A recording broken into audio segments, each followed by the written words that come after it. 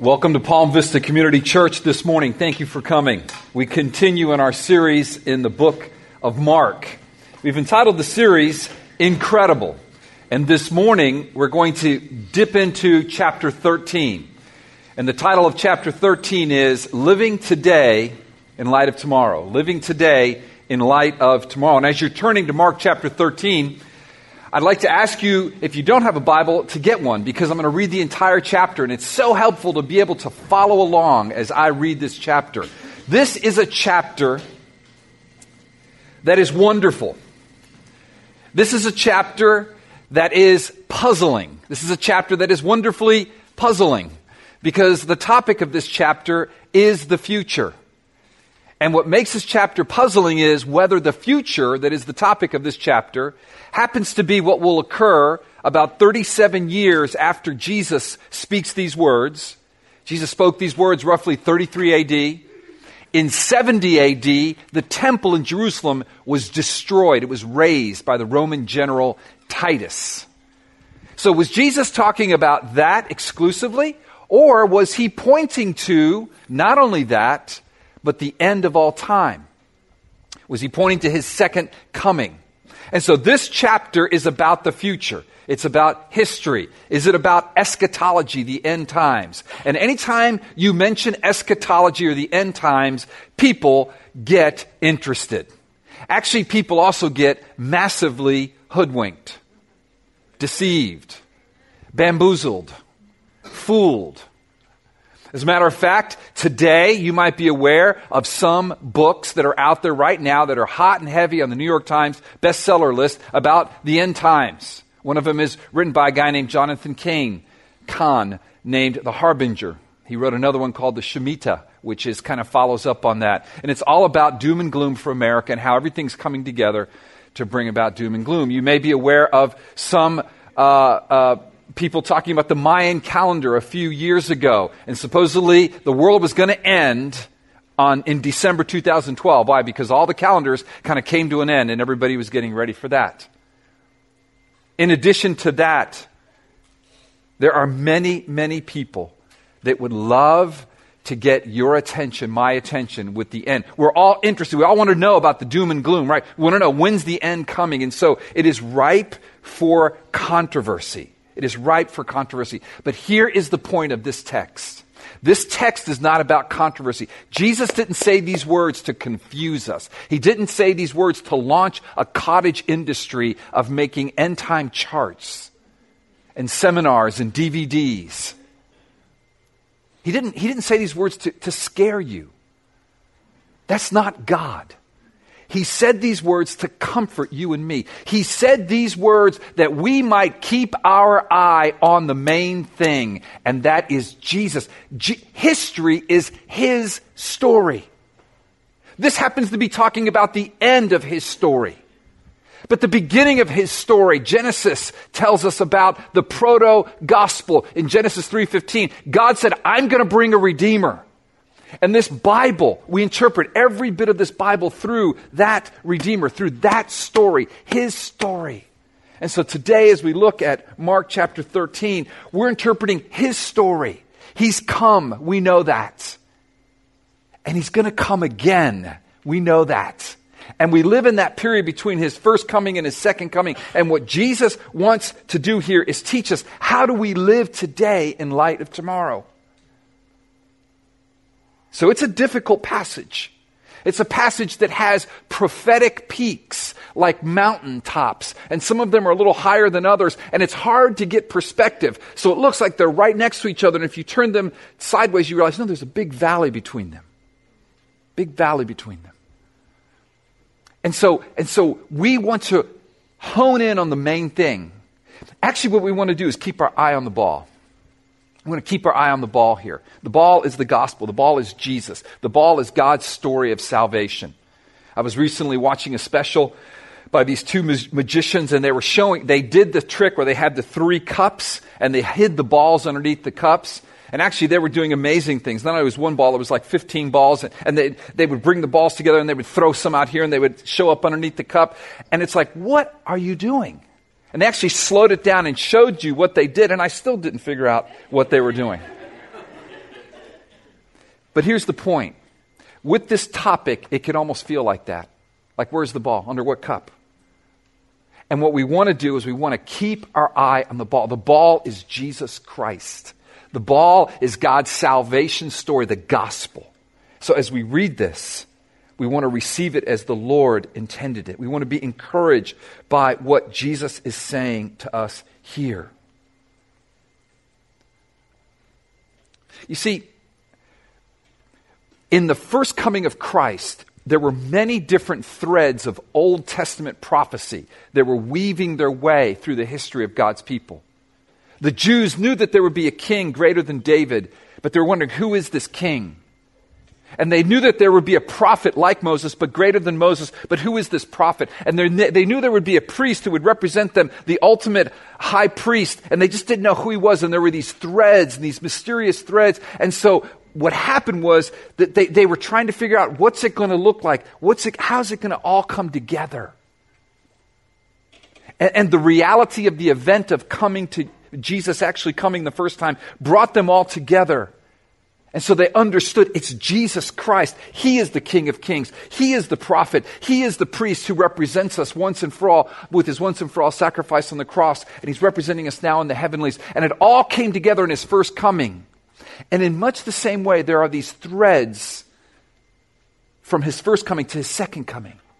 When will it be? What will it look like? How will the end come? Well, I know that the kingdom has come in Christ. We know that. And we know that the kingdom is progressing as the gospel is being preached. And we know that the kingdom will be consummated at his second coming. But we don't quite see it fully. And we're looking at it from this side. Just like the Old Testament's prophets, we're looking at it from that side. But when Jesus came, it all came together. And when he comes again, it will all come together. But we have truths between now and then that teach us how to live in between his first and his second coming. And that's exactly what this text is designed to do. So I want to pray, and I'm going to then read the entire chapter 13. So let me pray. Lord God, I pray that as we read this text, we would see what is clear, that the main thing would remain the main thing, that which is clear would teach us and comfort us. Lord, your word is infallible, but no one individual is infallible in interpreting that word, and there are so many different interpretations of this chapter. Lord, give us the grace to, again, see the main thing, that main thing is you, and it would encourage us, and it would give us grace. Lord, I pray that we'd focus on the things that are undeniably clear, that we'd keep our eye on the ball by your Spirit, for you wrote your word to encourage your people, and we believe that. In Jesus' name, amen. All right, let's read it together. Mark 13, you ready? Follow along with me. And as Jesus, came out of the temple, one of his disciples said to him, "Look, teacher, what wonderful stones and what wonderful buildings." And Jesus said to him, "Do you see these great buildings? There will not be left here one stone upon another that will not be thrown down." And as he sat on the Mount of Olives opposite the temple, Peter and James and John and Andrew asked him privately, "Tell us, when will these things be? And what will be the sign when all these things are about to be accomplished?" And Jesus began to say to them, "See that no one leads you astray. Many will come in my name saying, 'I am he,' and they will lead many astray. And when you hear of wars and rumors of wars, do not be alarmed. This must take place, but the end is not yet. For nation will rise up against nation and kingdom against kingdom. There will be earthquakes in various places. There will be famines. These are but the beginning of the birth pains.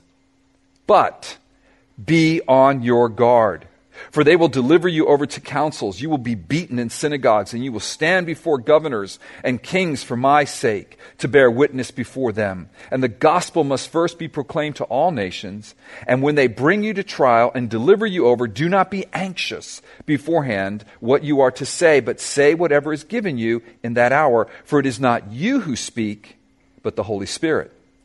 And brother will deliver brother over to death, and the father his children, and children will rise against their parents and have them put to death. And you will be hated by all for my name's sake. But The one who endures to the end will be saved. Verse 14. But when you see the abomination of desolation standing where he ought not to be, let the reader understand. Then let those who are in Judea flee to the mountains. Let the one who is in the housetop not go down, nor enter his house to take anything out. And let the one who is in the field not turn back to take his cloak. And alas, for women who are pregnant and for those who are nursing infants in those days, pray that it may not happen in winter. For in those days there will be such tribulation as has not been from the beginning of the creation that God created until now and never will be.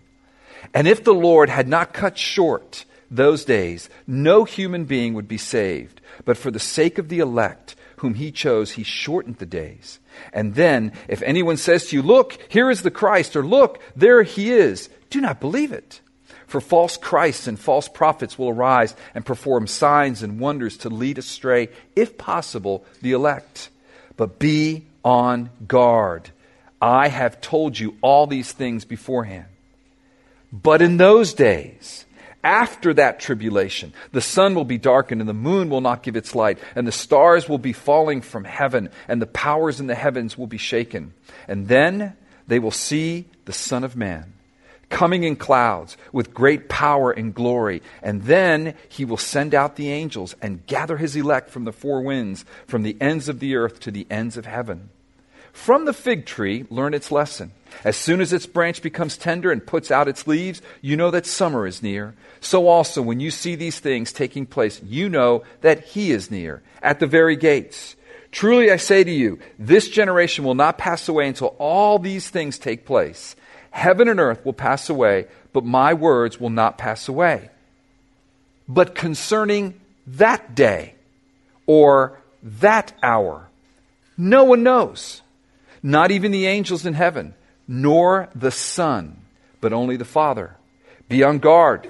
Keep awake, for you do not know when the time will come. It is like a man going on a journey when he leaves home and he puts his servants in charge, each with his work, and commands the doorkeeper to stay awake. Therefore, stay awake. For you do not know when the master of the house will come, in the evening or at midnight, or when the rooster crows or in the morning, lest he come suddenly and find you asleep. But I say to you, I say to all, stay awake. Good advice on a Sunday morning where none of us slept last night. Stay awake. But Jesus is speaking more than just staying awake physically. He's saying staying awake spiritually. Listen, look at verse 1. Jesus is leaving the temple for the last time. Do you see it there?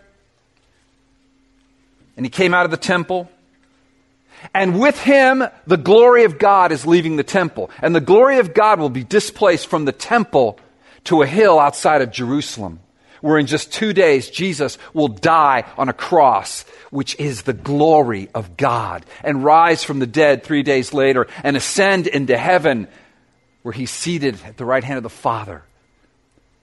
And as he's leaving that temple, and as the glory is leaving the temple, now to reside not in a place, but in a person, his disciples, not quite getting it yet, say, wow, is this temple ever amazing? You see that in verse 1? One of them, probably Peter, said, look, teacher, what wonderful stones and what wonderful buildings. Now, the temple as seen here in this diagram was wonderful and beautiful. The Temple Mount was 35 acres, and right in the middle of it sat this temple. And this temple was made with beautiful stones that were so white and they were inlaid with gold that if the sun shone on it and you were looking at the temple, it could blind you. It was one of the wonders of the world at that time. It was the place where Jews felt that it was indestructible. It's where God lived. So as they're walking out of the temple, Peter just says what you and I would say. Wow, this place is amazing. And Jesus stuns Peter, and he stuns you and me, and he lays down the truth here, the gospel. Keep your eye on the ball. Listen to what he says. Verse 2. And Jesus said to him, do you see these great buildings? There will not be left here one stone upon another that will not be thrown down. Imagine you're there walking with Jesus. You're walking out of the temple. You're thinking in a few days he's going to be crowned as the king. He is Messiah. He probably is going to rule right from here. And as you're walking out of the temple and you're descending down into the valley and you're going to come back up on the Mount of Olives in just one verse, Jesus just says to you, you see these stones? Not one of them are going to be left on top of another. And as a matter of fact, church, that is what happened. 37 years later, in 70 AD, the Roman general Titus razed that temple. And the soldiers, greedy for gain, most likely took every stone down and hunted for the gold that was inlaid there. It was literally torn down, every stone. Now, when Jesus finished his prophecy, they end up on the Mount of Olives. Look at verse 3. And as he sat on the Mount of Olives opposite the temple. Now, if you see this map here, so here they were in the temple, right there. So they go across the Kidron Valley, and they come up onto the Mount of Olives. And Jerusalem was up on a mount, okay, it was elevated, but the Mount of Olives was about 150 to 200 feet above Jerusalem. So they're seated at the Mount of Olives, and they're looking, they had this perfect vantage point, kind of like the fireworks at Disney. You know, you go up to the International or whatever Contemporary Hotel, you can see the fireworks. Well, here is the perfect place to be looking at the temple, and all the way that they've been walking across the Kidron Valley, you know the 12 of them have been going, what did he just say? Did I hear him right? How can that be? So when they get to the Mount of Olives, what do? Look at verse 4. Now this time it's just 4 of them. Peter, James, John, and then Andrew somehow slid in to the top 3. I'm not sure how, but he got in the inner sanctum there. And so it's Peter, James, John, and Andrew. And they sit down in verse 4. Look what they say.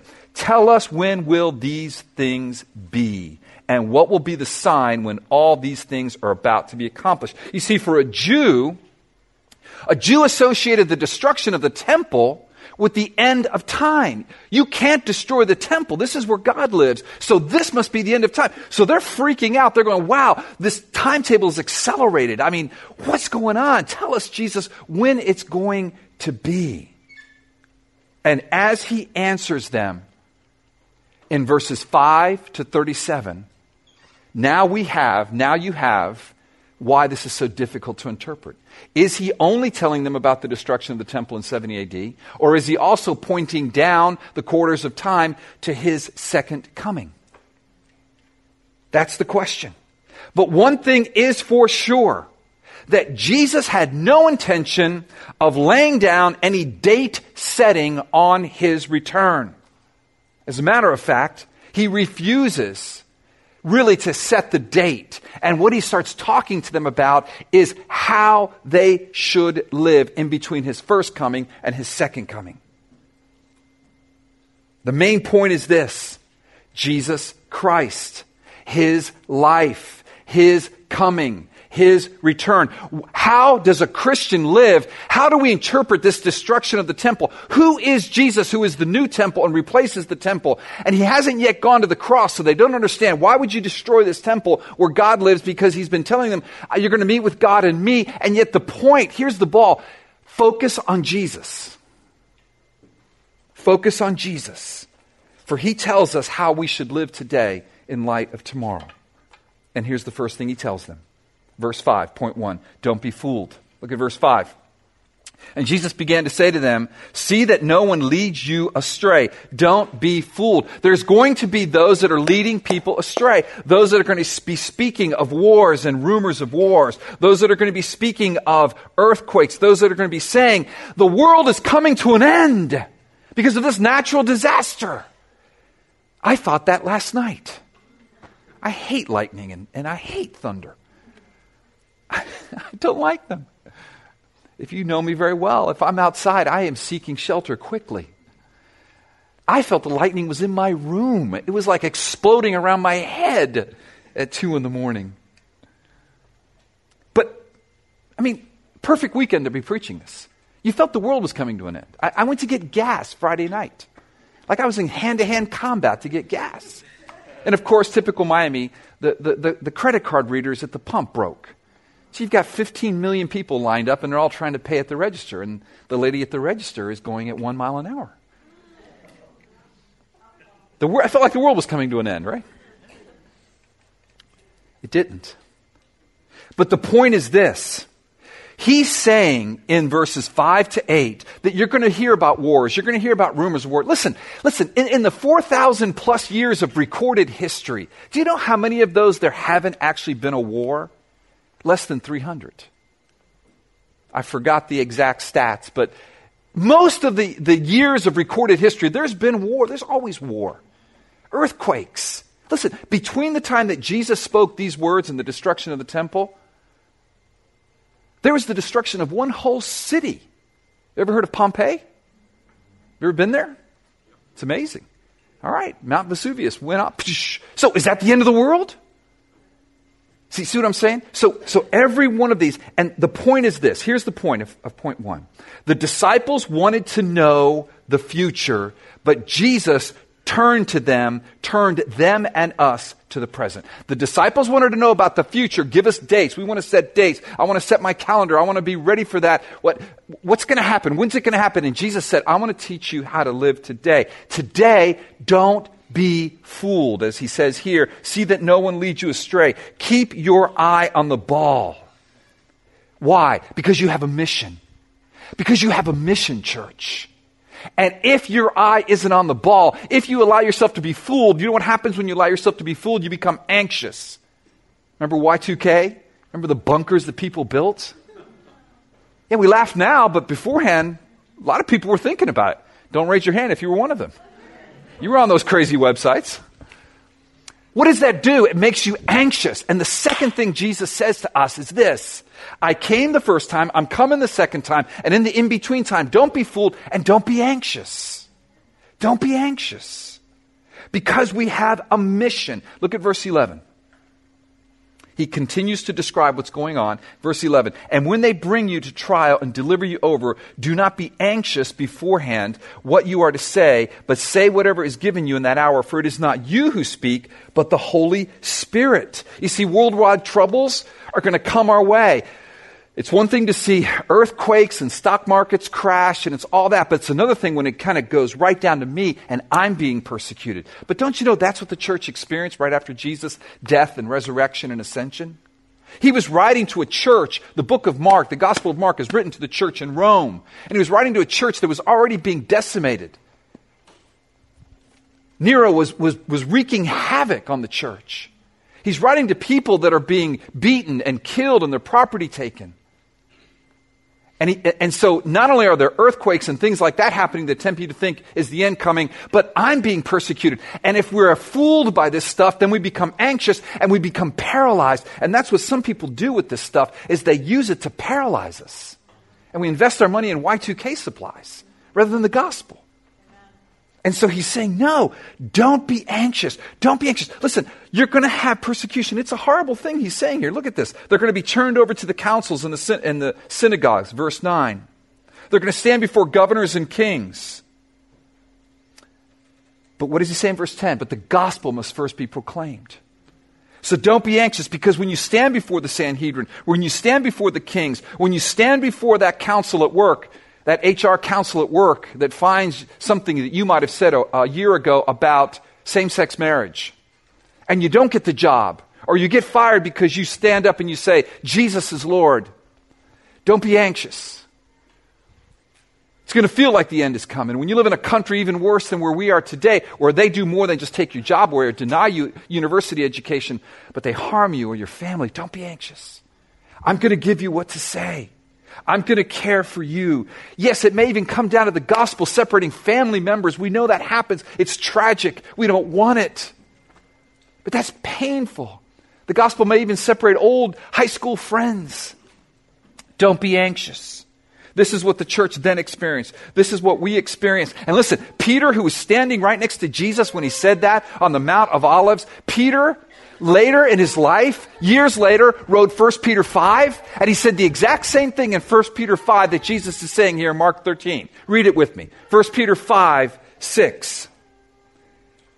Peter, pastor of the church in Rome. Peter, standing next to Jesus on the Mount of Olives. Peter, stunned by Jesus' pronouncement that the temple would be wiped out. Peter, wanting to know when it would happen. Peter, who heard this from Jesus, later writes it to God's people, and he says this, humble yourselves, therefore, under the mighty hand of God.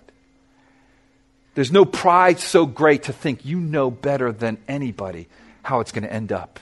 So you write 15 books, 4 DVDs, 5 seminars. And you're wrong. Humble yourselves, therefore, under the mighty hand of God, so that at the proper time he may exalt you, casting all your anxieties on him. Why? Why, church? Because he cares for you.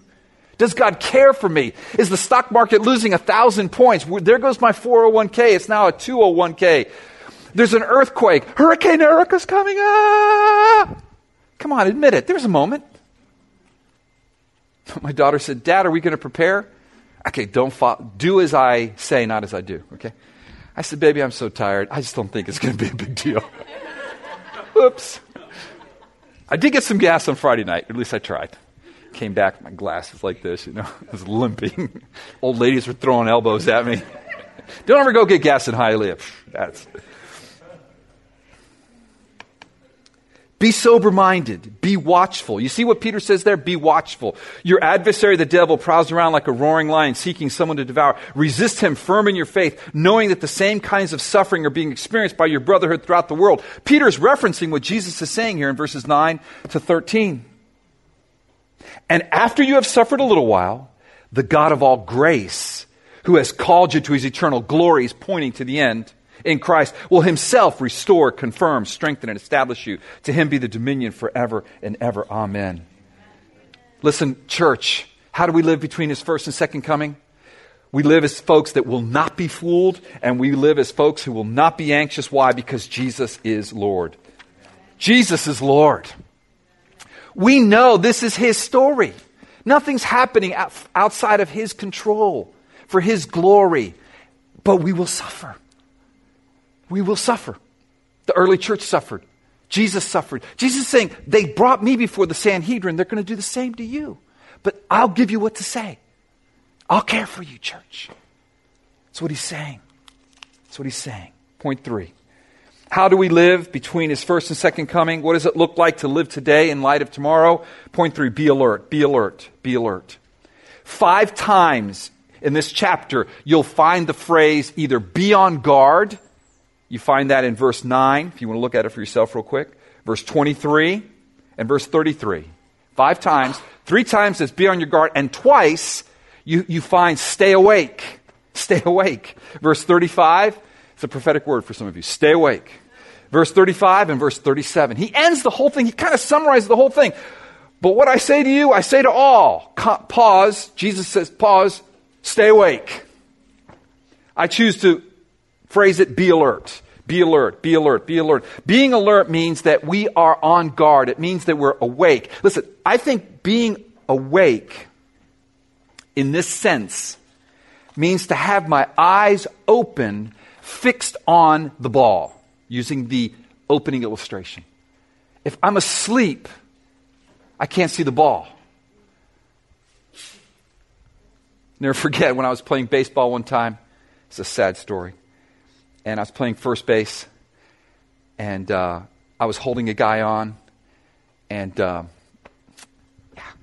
my high school days were not glorious at all, junior high days, and I had partaken in some substances before the game. I'll never forget, man. I kind of just nodded off for a second, and the pitcher whirled, and he threw a pickoff. And I'm glad I'm still here because it missed my glove and missed my head, and then I woke up. Guy took second. Coach says, "What's wrong with you, Pino?" "Oh, I don't know, Coach. I had a tough night last night." Stay awake. Keep your eye on the ball. It's coming. Stay awake. Don't go to sleep. Jesus is Lord. Don't be anxious. That's what he's saying here. And then he gives us a verse that is sumamente difícil, or in English, really, really difficult. Verse 14. All right? He starts the whole be alert section with verse 14. Why not? But when you see the abomination of desolation standing where he ought not to be, parentheses, let the reader understand, close parentheses. Oh, great, let the reader understand. Would someone please help the reader understand? And I will attempt that, but I will do it with much fear and trembling. Alistair Begg, Sinclair Ferguson, these guys, many of them are saying, look, anybody that comes to you and it is dogmatic about this, we see through a glass darkly. What we see clearly is Jesus. He's come and he's coming back. But some of these details, not so much. But I'm going to try. In the parallel passage to Mark 13, Matthew 24, Matthew tells us who this abomination of desolation is, or at least where he's referenced. Matthew tells us it's the one that Daniel the prophet mentioned. And if you go back to Daniel the prophet, which we will not, you can this afternoon. That'd be a good thing to do this. Spend all afternoon reading about the abomination of desolation in Daniel the prophet. But Daniel the prophet, most likely, and I believe this, was pointing us, when he mentions the abomination of desolation, he was mentioning something that happened in 167 BC, before Christ, when a ruler, a Syrian ruler named Antiochus Epiphanes, came into the temple, set up an idol of Zeus, and asked the people to worship Zeus, and sacrificed a pig on the altar in the temple. All right, so that gives us a clue. I think here Jesus is actually referring to what will happen 37 years later when the Roman general Titus will enter the temple, and he will be that one who is where he ought not to be. And the temple will be razed.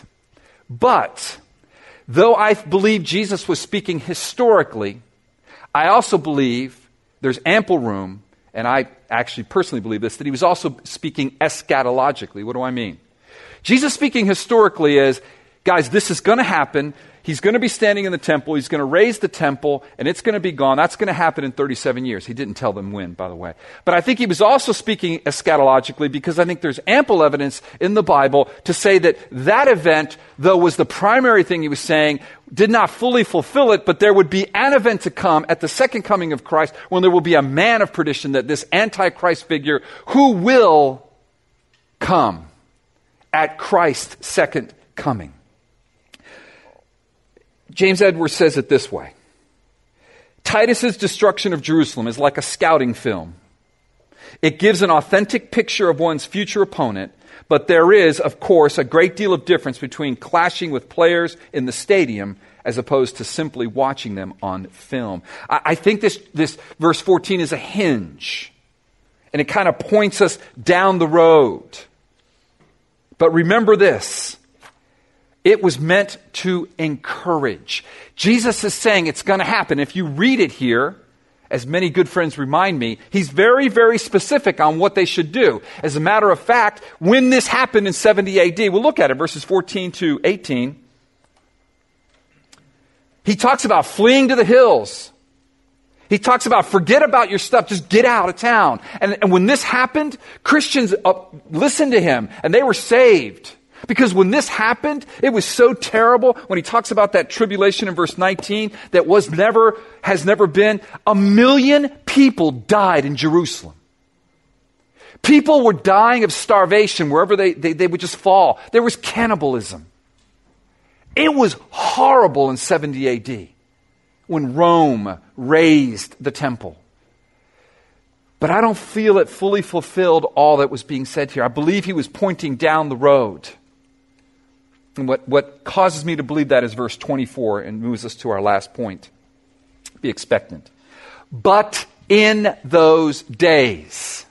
But in those days. So it seems to be speaking of now even further. So the view is looking down the quarters of time. Don't lose me here. Stay with me. I know this is hard, but I want you to be comforted. Because here's the point. Just as in the time between Jesus' first coming and his second coming, we're not to be fooled and we're not to be anxious, but rather we're to be alert or on guard. So we are to be expectant. Expectant. If you read verses 24 to 37, you see a great expectation. We'll just look at verse 24. But in those days after that tribulation, the sun will be darkened and the moon will not give its light, and the stars will be falling from heaven, and the powers in the heavens will be shaken. And then they will see the Son of Man coming in clouds with great power and glory. And then he will send out the angels and gather his elect from the four winds, from the ends of the earth. And then he uses the fig tree as a symbol. And then in verse 32, what does he say? Because everybody wanting to know when that is. And he's saying, but concerning that day or that hour, no one knows. Is there any part of no one that you don't get? No one knows. Not even the angels in heaven, nor the Son, but only the Father. Verse 33, be on your guard. Stay awake. You do not know when the time will come. All right, Al, so why is this here? Is this here just to introduce a consternation? I want to know. I want to know. Tell me. I want the truth. You can't handle the truth. God is saying, keep your eye on the ball. He's saying, trust me. History is my story. You don't need to know. I'm returning. I'm returning, and I want you to be expectant about that return. Listen, you didn't know who the king like David, but greater than David would be. You didn't know who the prophet like Moses, but greater than Moses would be. You didn't know who the priest like the priesthood, but superseding the priesthood would be. But then when I actually came the first time, I brought it all together, and you saw that he was crucified on a cross. I didn't figure that one out, that he would become the new temple, that he would rise from the dead, that he would ascend into heaven, that he would be right now, that great high priest seated at the right hand of the Father, interceding for us. So as that all came together after a thousand or so years of prophecy, and it was, what's going on? But I know it's coming. I have faith that it's coming. So at the second coming, all of these threads will come together when he comes back. But he's coming back, church. And we should be expectant, church. Martin Luther said this, there are 2 days on my calendar. This day and that day. Well, what does that mean now? Well, Paul tells us what it means. Because though Paul wasn't there, Paul, the apostle, had the testimony of Christ. And listen to what Paul says about that day in Titus 2. In Titus 2, we're to be expectant. Listen, when a woman is expectant, I notice all the expectant moms, they're all gone today, which is probably a wise move. Don't want to get stuck in a flood somewhere and you're expectant. But when you're expectant, ladies, right? It's a little painful. It's a little bit uncomfortable, but you're expecting what? The birth of something beautiful, your child. And so this, the kingdom has come, the kingdom is coming, the kingdom will come, salvation has come, salvation is coming, salvation will come. This idea of Jesus saves us, he is saving us, and he will save us. These ideas are all throughout Scripture. We have to let the clarity of all of Scripture help us understand this very difficult chapter. But listen to what Paul says in Titus 2, 11-14, about this expectant aspect of how we live between the two comings of Christ. For the grace of God has appeared, his first coming. The grace of God there is Christ. Bringing salvation for all people, training us to renounce ungodliness, worldly passions, and to live self-controlled, upright, and godly lives in the present age. So this is how you live in the present age. He's just expanding what Jesus is saying here. Verse 13, waiting for our blessed hope. That's pointing to the day of his return. The appearing of the glory of our great God and Savior, Jesus Christ. The glory that moved from the temple to the hill outside of Jerusalem. The glory at the cross. That glory is the glory that Jesus said he will share with us at his second coming. But we get to that glory the same way Jesus did, through the suffering of this world. We experience it to some measure, but it'll be consummated on that day. Now listen to what that does for us. It gives us hope. Verse 13 again. Waiting for our blessed hope. I'm walking in self-control in the blessed hope. I'm renouncing ungodliness, though I really want to do it again because of my blessed hope. I'm renouncing worldly passions and materialism. I'm doing what Corey said last week. I'm denying myself what the Word said last week that Corey preached. I'm denying myself and I'm taking up my cross. I'm saying no to that vacation, no to that new couch, no to whatever, because I'm going to invest in the kingdom of God. Why? Because the glory fills my eyes. I'm not freaked out about when. I don't have all my prophecy charts that I'm adjusting here. I'm looking at Jesus. He's coming back. And I love him. And look at verse 14. Who gave himself for us. Why? To make us confused? or arrogant. No, to redeem us from all lawlessness and to purify for himself a people for his own possession who are zealous for good works. Friends, Jesus is returning for his people. That I know. And that gives us such immense hope, and it changes how we live and who we live for. Instead of trying to figure out prophetic calendars, let us cultivate our gospel hope, living for the one who gave himself for us to redeem us from all lawlessness. Thank you, Lord, for redeeming me from the lawlessness that I did as a young man. To purify us as his people for his own possession, who are zealous for good works. And he's coming back for his elect. Are you part of that group? That's what you really need to be thinking about. Are you? Do you know him? Does he know you? Is he calling you? Jesus is coming back, and he commands us to be on guard, to be alert, to stay awake. He ends the chapter with these words. I say to all, stay awake. What's the appeal? The appeal is to stay awake. The appeal is to not be fooled. The appeal is to not be anxious. The appeal is to be alert. The appeal is to be expectant, to stay awake. What does that look like, Al, for my life? I'm not sure, and I can't speak for you. I can speak the truth and allow this truth to speak to your heart. What does it mean for you to stay awake? But I would say, at a minimum, it would mean that your eyes are filled with the vision of Jesus Christ. Again, the Apostle Paul gives us this in Colossians 1, 15 to 16, 17 on the screen. He, Jesus, is the image of the invisible God, the firstborn of all creation. For by him all things were created. Remember, history is his story. History started with God, not man. I love this quote by Alistair Begg.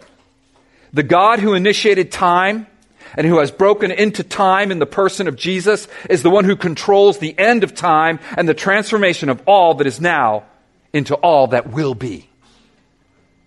Read that again. The God who initiated time and who has broken into time in the person of Jesus is the one who controls the end of time and the transformation of all that is now into all that will be. And it's going to be glorious. Back to Colossians. That God.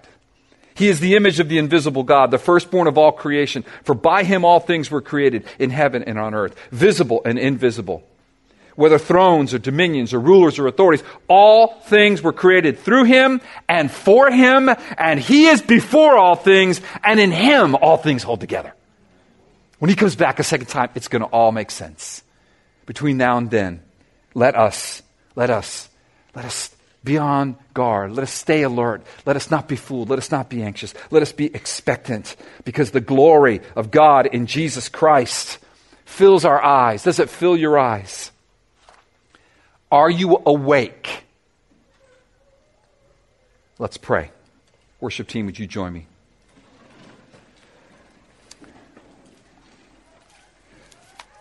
Lord, it's so easy to doze off. It's so easy to be fooled. It's so easy to be anxious. Oh, Lord, that's probably the one that I wrestle with the most. Lord, it's so easy to lose my expectation, in a sense, to lose faith because of all the difficulties, not only in my life personally, but in this world. If we look around and let this world fill our eyes rather than your glory, oh, Lord, we're so susceptible to be swept along, easily fooled. Lord, would you deliver us as your people, as your church, as we behold our God? Lord, may you fill our eyes with your glory. Lord, if there are those here this morning that are not only not awake, but let's just start with they're not alive spiritually. They're dead. Oh, Lord, awaken their soul. Give life to their dead soul. Let them see Jesus, though they may not understand all that was spoken today. May they understand Jesus Christ is Lord, who came to die for their sins, raised from the dead for their forgiveness, ascended into heaven and is ruling and reigning on the right hand of the Father. May they repent and believe. And for those of us that have dozed off a little, Lord, help us to awaken as we behold our God. In Jesus' name, amen. Let's stand and let's sing that song, Behold Our God.